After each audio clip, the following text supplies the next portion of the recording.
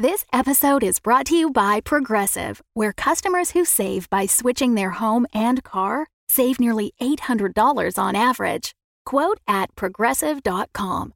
Progressive Casualty Insurance Company and Affiliates. National average 12-month savings of $793 by new customers surveyed who saved with Progressive between June 2021 and May 2022. Potential savings will vary. Nightlight has partnered with Fan Roll Dice by Metallic Dice Games to offer an exclusive discount on one of their gorgeous dice sets that we've fallen in love with because of their satisfying weight and, let's just be honest, sparklies. Not to mention their impeccably constructed dice accessories. In one word, velvet. Visit fanrolldice.com, that's FANROLLDICE.com, and use our discount code NIGHTLIGHT for 10% off any new additions to your dice hoard. A portion of your purchase will come back to us and help support our shows. So go to fanrolldice.com with the discount code NIGHTLIGHT to get 10% off of any additions to your dice hoard.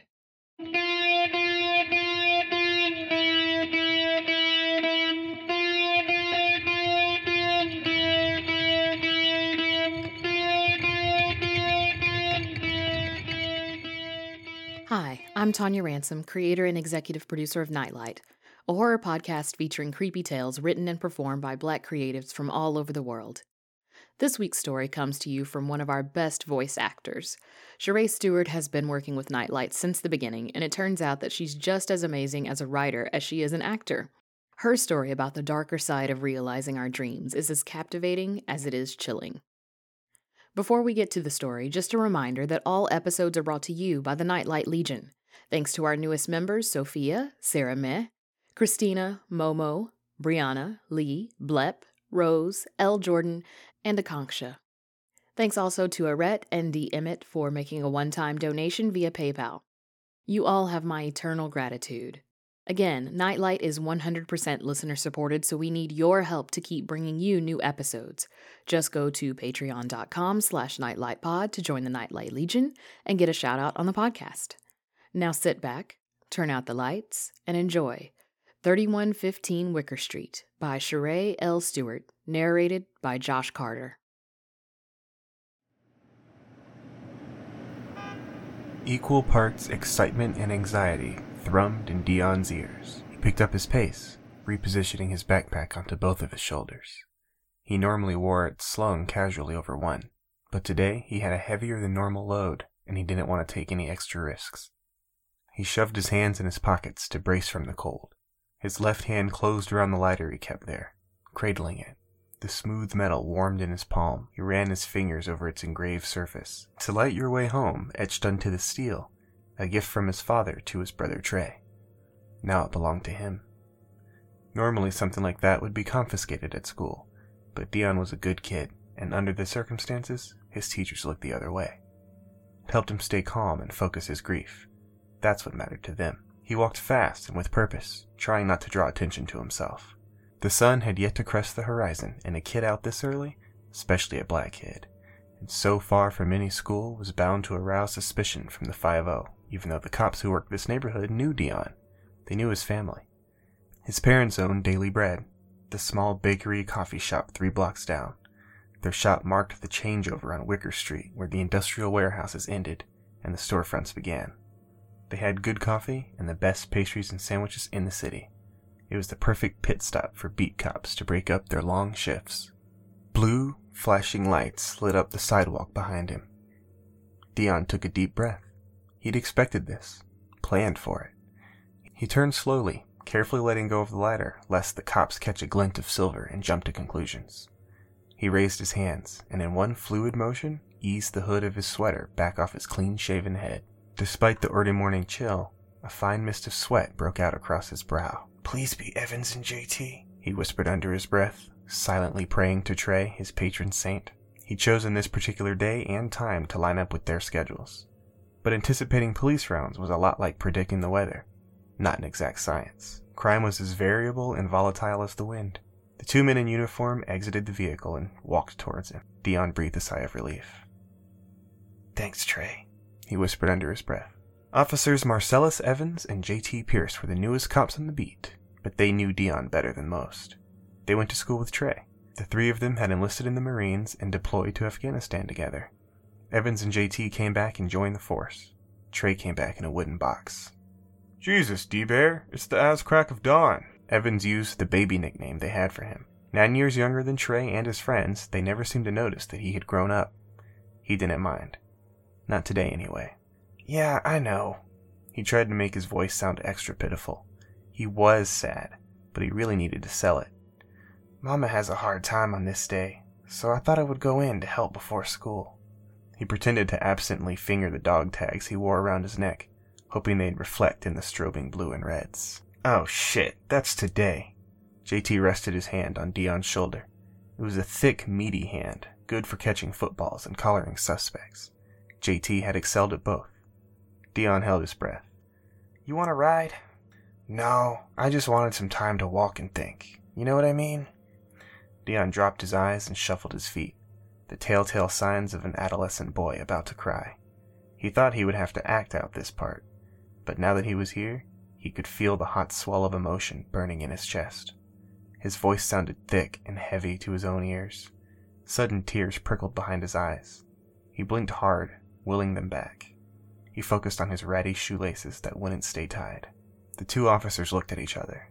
The three of them stood there in a triangle of unexpressed masculine emotion, sharing grief over a man they'd all loved and lost. The crackle of static broke the spell. Dion barely heard as the dispatch call came in over the radio. "You be careful and go straight there. No stops."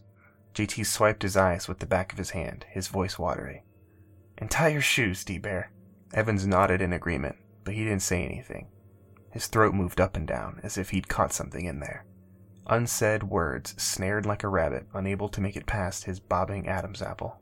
Both men returned to the squad car. Dion stood still, watching until they peeled out. His body relaxed. He had been standing ramrod straight and as still as he could, terrified the spray cans in his bag would clink together, giving him away. Being caught with spray cans would land even a good kid like Dion in a world of hurt. The squad car sufficiently out of earshot, he continued down the block, picking up the pace. He should reach his destination before those guys came back around, but he didn't want to take any chances. Some other cops on their way to an end-of-shift shit and breakfast would not be so lenient. That he had a legit reason for being out this early was only mostly true. His mother did have a hard time on this, the anniversary of her eldest son's death. That was true. She'd spent the last one walking around in a daze, gently leaking from the eyes, breaking bread from muscle memory alone. Dion hated seeing his mother like that, and wanted to do as much as he could to help. So, against her wishes, he would go in early and help prep. He just had one little stop to make first. His parents didn't like him coming in the bakery during the school year. They insisted he focus on school and studies, reserving the summer months for him to help out around the shop, learn the family business, and earn a little pocket money. But putting in extra time to help his grieving mother, that reason alone would satisfy any officer who stopped him, not just JT and Evans. Well, almost any. Officer Lanella in particular came to mind. A crusty old-timer who called him son, with a venomous sweetness, whenever Dion handed him his change and steaming styrofoam cup. Thank God that wasn't him in the squad car. That guy had a real hard-on for criminal activity. He probably eyeballed his wife at dinner time, like she'd just as soon stab him as put down a plate. Who knows? With a husband like that, maybe she would. Lanella made Dion uneasy. He only smiled with his mouth, showing all of his teeth, top and bottom, like a shark. And like a shark, his dark eyes were cold and suspicious. Guys like that were hard and untrusting, and they would catch a whiff of bullshit a mile away. That he was not currently headed to the bakery was inconsequential. His target destination was on the route. 3115 Wicker Street. The abandoned warehouse loomed low on the horizon, a squat building with dark walls untouched by any previous graffiti or taggers. If Cherrae was still alive, it was guaranteed that building would have held one of his masterpieces. Cherrae was the best street artist in the city. His pieces, both legal and illegal, held people in thrall. They could stop traffic. Dion marveled at how his older brother, with just a simple flick of the wrist, could create whole worlds, transforming the drab brown and gray masonry, cinder block, and bricks into something alive, transcendent. Dion was convinced that their parents' bakery did as well as it did, partially due to the steaming piles of fresh bread and pastry painted on the side. The deep brown crusts and pillowy interiors swimming with melting pats of golden butter worked their magic, luring in customers off the street. Over the years of his brother's deployment, the mural began to lose some of its luster, and with it, Dion noticed a marked drop in their non-police customers. Every few weeks, he and his father washed it carefully with mild soap and water to remove the road grime. They buffed out any errant tags, harsh scrabbles, and fat magic marker left by young bucks on the street timidly trying to deface the work of a true OG. Despite their care, it had begun peeling at the edges, and without a true refresh, it would eventually fade away. Dion knew he couldn't let that happen, but he'd never so much as tagged a bus stop, and he was terrified he'd ruin it, destroying one of the few tangible pieces of his brother still left. Cherrae had always promised to teach him. "When you're older," he'd say, "I'll find you the sweetest heaven spot in the city." As a kid, Dion used to dream of helping his brother paint something glorious, hanging from ropes precariously balanced under the tallest bridge or highest building. A mural so astonishing, so inaccessible, it would become a landmark, a tourist destination. Those dreams died with Cherrae. At least he thought they had. Ever since he spotted the place back in July on his way to the bakery, he was drawn to it. Strange he hadn't noticed it before. Probably because before this year he rode in a car with his mom to open the shop. His head pressed against the window, and bleary with sleep, he didn't notice much of anything. That day, Jocelyn was running late, and rather than making a big fuss, she took pity on Dion. She'd let him sleep in if he promised to stay late and help his father sanitize the mixers after closing. He'd finally roused it around 11, and riding his bike the mile from home to the bakery, he'd be there well before the lunch rush, as promised. Wide awake, he skidded to a stop in front of the old warehouse, shocked that he had never seen it before. It was strange. If you'd asked him any time before that day, he would have told you that a grassy, vacant lot stood on 3115, and he wouldn't have been wrong. But here it was, in all its abandoned, bare-walled glory, looking like it had always been there, which wasn't exactly wrong either. Every day after, he rode his bike in at 4 a.m., offering to let his mom sleep in an extra half hour while he started the morning prep. He would slow down around the building, careful to spend only a few minutes soaking in as many details about the property as he could from the sidewalk, like the Dion-sized gap in the chain-link fence on the eastern edge, or the simple padlock on the door next to the loading dock. He imagined how the morning sun from the windows on that side would play across the interior. When he returned home each afternoon, he studied the pages of Cherrae's black books. During his last call with his brother, Cherrae told him where he had hidden his most valuable possessions. The written records of every tag, sketches of pieces he'd thrown up, and rough drafts and ideas for future murals, all in one incriminating place. At the time, Dion was excited, thinking his brother was on his way home, finally keeping his promise of teaching him. After the funeral, however, he realized that whatever mission his brother was on, he must have known then that he might not make it back. The phone call was his last will, the books his legacy. Dion was so angry at his brother for putting himself in harm's way. Angry at his parents for letting him, and most of all, angry with himself for not seeing the signs that it would be their final conversation. He would have said more, "I love you," at least, instead of their usual insults. "Talk to you soon, Rockhead," Cherrae had said. "Takes one to know one," Dion replied, laughing, hanging up the phone before Cherrae could get in another word. The next day he would be gone. Dion couldn't bear to look at Cherrae's unfinished works, hard proof of his unfinished life. So, he didn't retrieve the books, at least not then. The day he spotted the building on 3115, it was like a light switch flipping on inside him. A renewed sense of purpose burned brightly. He wouldn't let Cherrae be forgotten. He would learn how to fix the mural on his parents' bakery, and the abandoned building at 3115 would be the perfect place to practice. On his tablet, he experimented with colors and designs. He tried to extrapolate what the light must be like at different times of day. In the black books, uncovered from their hiding place behind a loose cinder block in the back wall of the bakery's dry goods storage, Dion memorized all of his brother's designs. He pored over page after page, marveling at the rapid evolution of Cherrae's talent, from the bubble letter beginnings to the delicate shading and line work in the later books. For the remainder of the summer, he planned his own masterpiece, a memorial to Cherrae that he hoped to one day attempt. Even once the school year started, he found a way to shift his route to bring him past the building. It took him nearly an hour to get there, versus the 20 minutes it would have taken on the bus, but he was possessed. Every day, Dion visited and studied the warehouse at 3115 Wicker Street, and every day 3115 Wicker Street watched and studied Dion, waiting. Dion was a practical kid, however. He didn't want to risk being stopped with a spray can or two every time he wanted to practice. So, he planned on one big supply drop. He would leave everything there, that way he could come and go as he pleased without the added pressure of carrying contraband. He spent the remainder of the summer months gathering supplies and practicing on paper with markers and blow pens. Hardly the same thing, but he had to start somewhere. He ordered special spray can caps online, fine tips for sharp lines, and fat head caps for wide swaths of colors that would blend in together. He watched hundreds of video tutorials as he slowly acquired enough cans to risk a drop. At the gap in the fence, Dion removed his backpack and placed it on the ground. He then removed his hoodie, carefully folded it, and placed it in the bag next to his uniform Oxford shirt, which was also lightly folded. He couldn't take any chances. Oxfords weren't cheap. He slipped between the gap and the fence. It was barely big enough for him to fit without snagging his undershirt. He was relieved at the last moment he had decided to walk. It was riskier, but his bike never would have fit. He shivered in his exposed skin in the early morning air, in anticipation, excitement, fear, and grief. All of these things forming a pungent cocktail of emotions that radiated off him in delicious waves. He hurried to the dock, not noticing the gap in the chain-link fence behind him. When he reached the padlocked door, he was pleasantly surprised. The lock was much smaller and flimsier than it looked from the street. A few taps with the hammer he filched from his dad's tools, and the twisted lump clattered to the ground.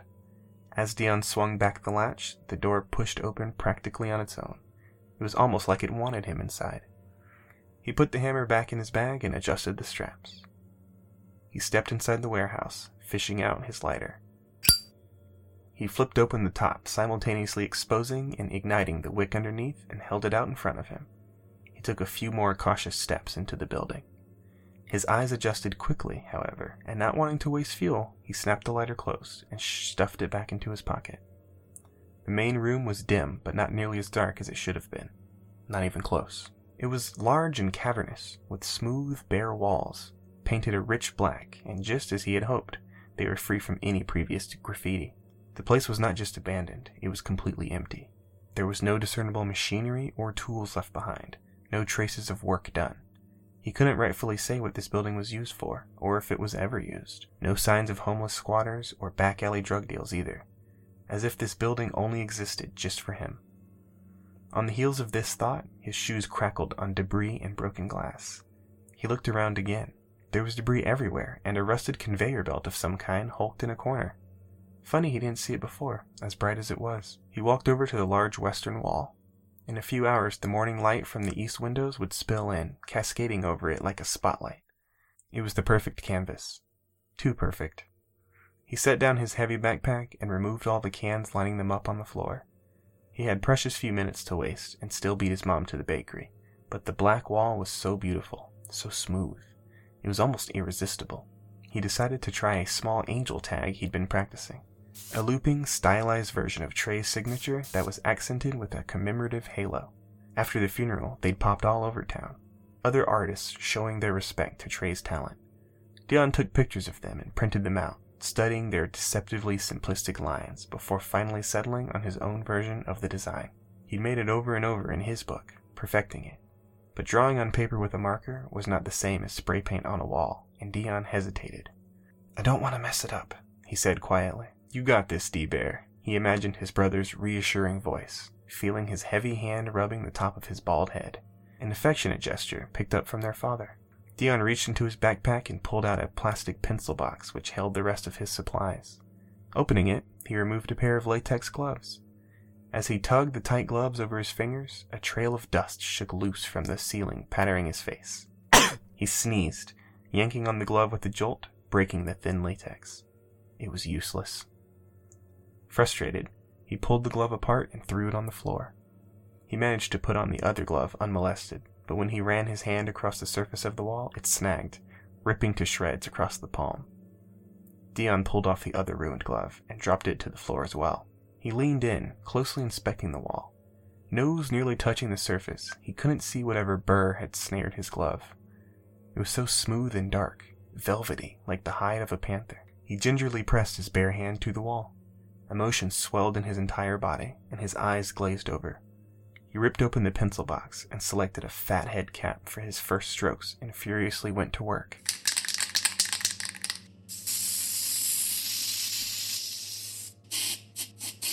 His arms flailed wildly, making something much bigger than a simple angel tag, but he couldn't help himself.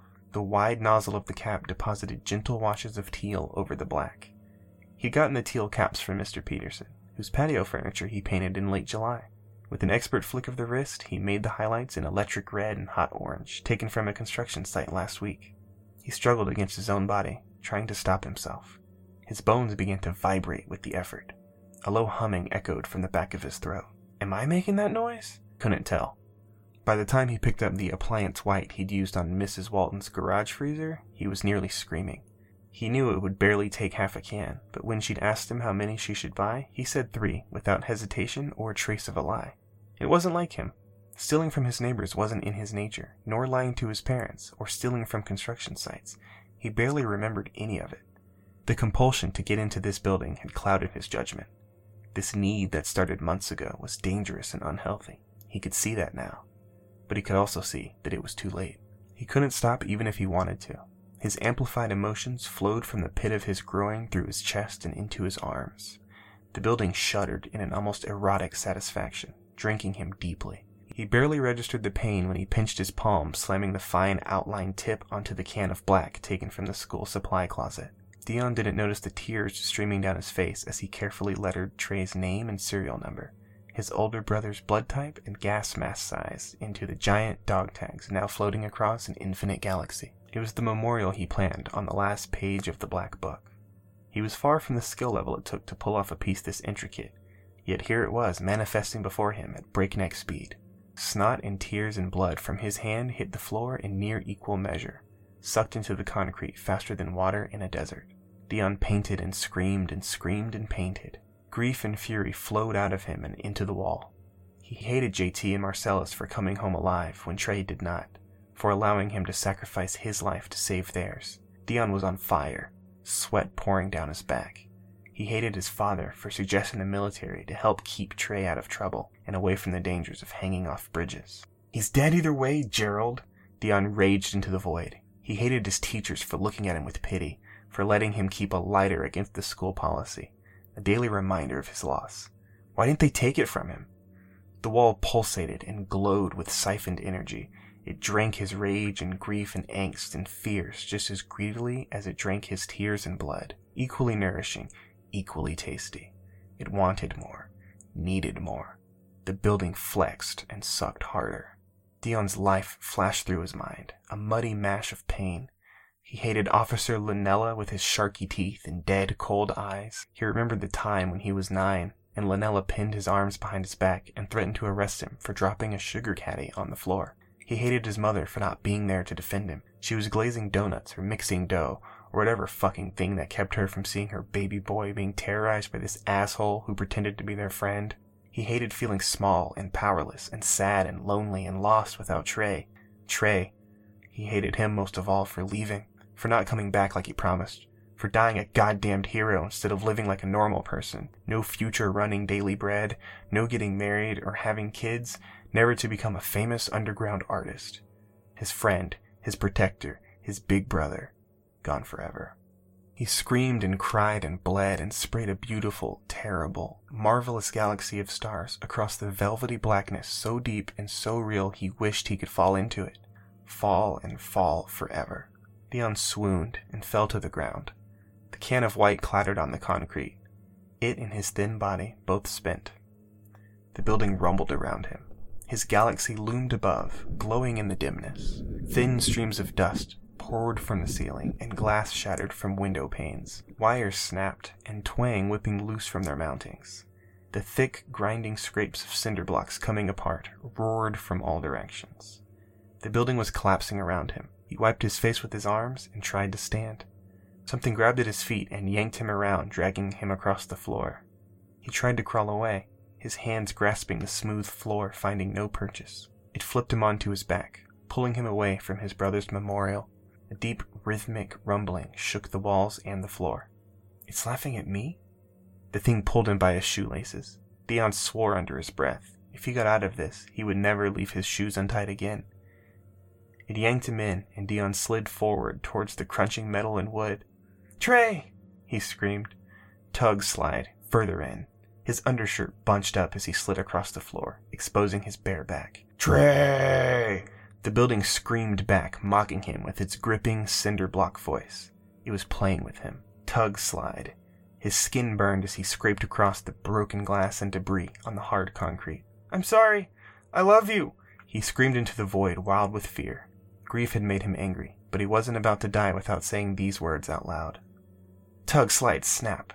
His worn lace gave way, snapping in two. The force of it sent him backwards a few inches. Dion wasted no time. He kicked off his shoes, crawling on his back towards the wall, his right hand finding the nearly full can of black. The building roared in fury. Beams tore free from the ceiling, and the walls collapsed inward.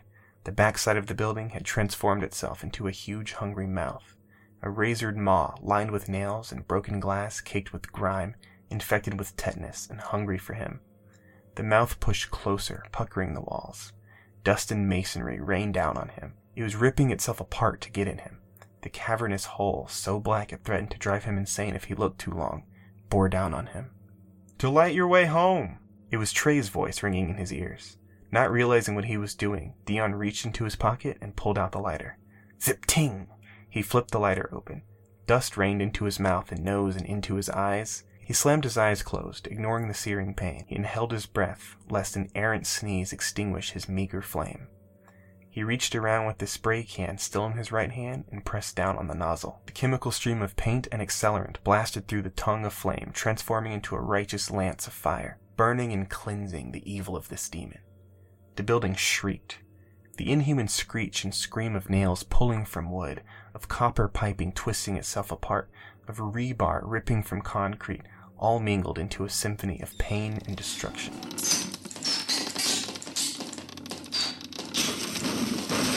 Dion held the lighter firm despite his scorching thumb. He gripped the spray can tighter despite his cramping hand. He kept his eyes closed despite the maddening urge to look. He was flying. Disoriented, his stomach flipped with the sensation of weightlessness. Perhaps he was meant for the black hole of the creature's mouth after all, and he made his peace with that. Thud! Air blasted from his lungs as he hit something solid. The impact left him dazed. His hands hurt, but they were empty. Dion flexed his fingers, feeling softness, not the hard concrete, nor the sharp, wet mouth he was expecting. He opened his eyes. He squinted against the late morning sun. It was high in the bright blue sky. That wasn't right. He had at least 2 hours before sunrise. Dion sat up. His back was damp with morning dew. His hands rested gently in the too long grass of an empty and slightly unkempt lot. The warehouse was gone. The concrete parking lot was gone. The chain-link fence with the hole big enough for him to squeeze through was gone. He got to his feet slowly. His knees trembled. He spied his backpack a few feet away and went to it. He picked it up absently. The traffic on Wicker was slowing down. Everyone who needed to be at work by 9 was already there. He checked himself. His t-shirt was ripped and filthy. His khakis were dirty, but not destroyed. Oh, damn. His shoes were gone. Dion groaned. His mom was going to kill him. He could tell her he got jumped on the way to school. It'd be about the only thing she would believe. Looking the way he looked, it wasn't much of a stretch. The hair on the back of his neck raised, and his heart rate picked up. A hard ball of ice froze his bowels. Instinctual animal fear threatened his cognition as he felt a cold, penetrating gaze following him. The building may have been gone, but that thing was still there somewhere. He'd heard it for sure, but it was far from dead. The soft grass under his feet felt dirty and malevolent. Thousands of little tongues licking him, tasting him. Dion hustled to the sidewalk. He couldn't bear to touch it any more than necessary. His guts relaxed as his bare feet slapped the sidewalk. It was warm and solid, and with each step away from the lot, he felt a little more grounded. Whatever lived in the vacant lot on 3115 Wicker Street was a predator. It showed you what you wanted to see, whatever you needed to see to lure you in. And since Dion had gotten away, it was still hungry, and now it was angry too. What was he going to tell them? He had to tell them something. What if someone else wandered into that lot? But what could he tell them that they would believe? Each step away from 3115 pushed the horrors of that morning into a fog. Nobody would believe a word of it, and the further he got, the less sure he was about what had happened. Something happened, he was sure of it. Well, fairly sure. Wasn't he? Yes, there was a thing. a horribly hungry thing that lived in the warehouse on Wicker. No, that wasn't right. Dion stopped walking. He shook his head to clear his thoughts. The warehouse was the thing. 3115 was a vacant lot with a monster that pretended to be a building. It tried to eat him. He laughed suddenly. What was he thinking? Monsters weren't real. He must have gotten jumped on his way to school. Why else would he be barefoot? They took his shoes. He didn't really remember getting into a fight, but maybe they threw a brick at him. He probably had a concussion. He dragged his backpack, not wanting to hoist it over his bruised shoulders. Dion continued walking, slow and steady steps. Cherrae's dog tabs rhythmically tapped against his chest as he made his way down the block towards the warmth and safety of daily bread. Any cops in the shop would press him for details, but he didn't have any. His dad would shake his head and take him home to shower and sleep. His mother would freak out. Today was the anniversary of his brother's death, and she couldn't bear to lose a second son. I was going in early to help her open. He suddenly remembered a detail he hoped would be helpful. He wanted to make things easier for her. He wanted to see her grieving and was thankful that he wasn't adding to her heartache. He'd have to be more careful in the future. The sun was warm on his bare head. Dion winced as sweat rolled down his back, stinging his scrapes. His body hurt all over, but his heart was light. The grief and anger that sat on his shoulders weighing him down was gone. He still missed his big brother, but for the first time in 2 years, he was at peace. Julia's breath hitched in her throat. It was her holy grail. Practically screaming across the drab brown lawn, a cheerful red and white rectangle gleamed in the mid-morning sun. 3115 Wicker Street was finally for sale. She'd been eyeing the place for weeks. And for weeks, 3115 had been eyeing her. The Victorian-style home on the corner didn't really belong in this neighborhood. Former industrial warehouses turned trendy shops in the city's rapid revitalization efforts lined most of Wicker Street. This was the last Victorian in the city proper. She was surprised it hadn't already been torn down to make way for the expensive condo lofts that would surely follow the shops. She stepped off the sidewalk and onto the lawn to get a closer look at the sign. Julia's eyes welled up. Bittersweet tears spilled down her cheeks, lapped up greedily by the blades of grass at her feet. She and Jeff had always talked about doing something like this. Crazy pipe dream pillow talk. They both knew there would never be enough money. But now Jeff was gone, leaving her with enough life insurance to make their dream a reality. She could do this, for him. The large ornate home could be the jewel of the block, perfect for a yoga studio or a pottery and wine place, luring in the wealthy wine mom crowd or a cute bed and breakfast maybe. She might even be able to get it registered as a historical landmark. The grass strained upward, lengthening. It caressed her ankles, tasting her grief. Their gentle touch on her skin pulsed a current through her body. Her heart pumped faster.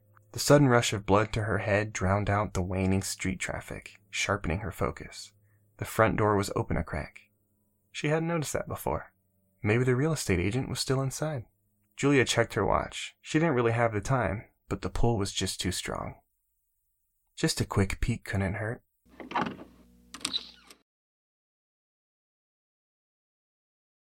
Thanks again to our patrons for supporting this podcast. Because of your support, listeners around the world get creepy tales in their ears every other week. If you want new episodes every week, the only way for that to happen is to join the Nightlight Legion by going to patreon.com/nightlightpod and supporting this podcast. You can also make a donation via PayPal at paypal.me/nightlightpodcast. If you're unable to support us financially, word of mouth is the next best way to help. Give us a shout out online on Twitter or Instagram at NightlightPod, or like us on Facebook at NightlightPod. Reviews are also a huge help, so please be sure to leave a few kind words on your podcast platform of choice. Audio production for this episode by Evan Shelton. And to thank you for listening until the very end, we have a creepy fact for you. 1/3 of murders in America are unsolved. That's down from 90% that were solved in the 1970s, despite advances in forensic technology. Police blame it on a no-snitch policy, especially in poor communities, but we can't help but wonder, could it just be that non-human entities are responsible for more modern murders? We'll be back in 2 weeks with another episode.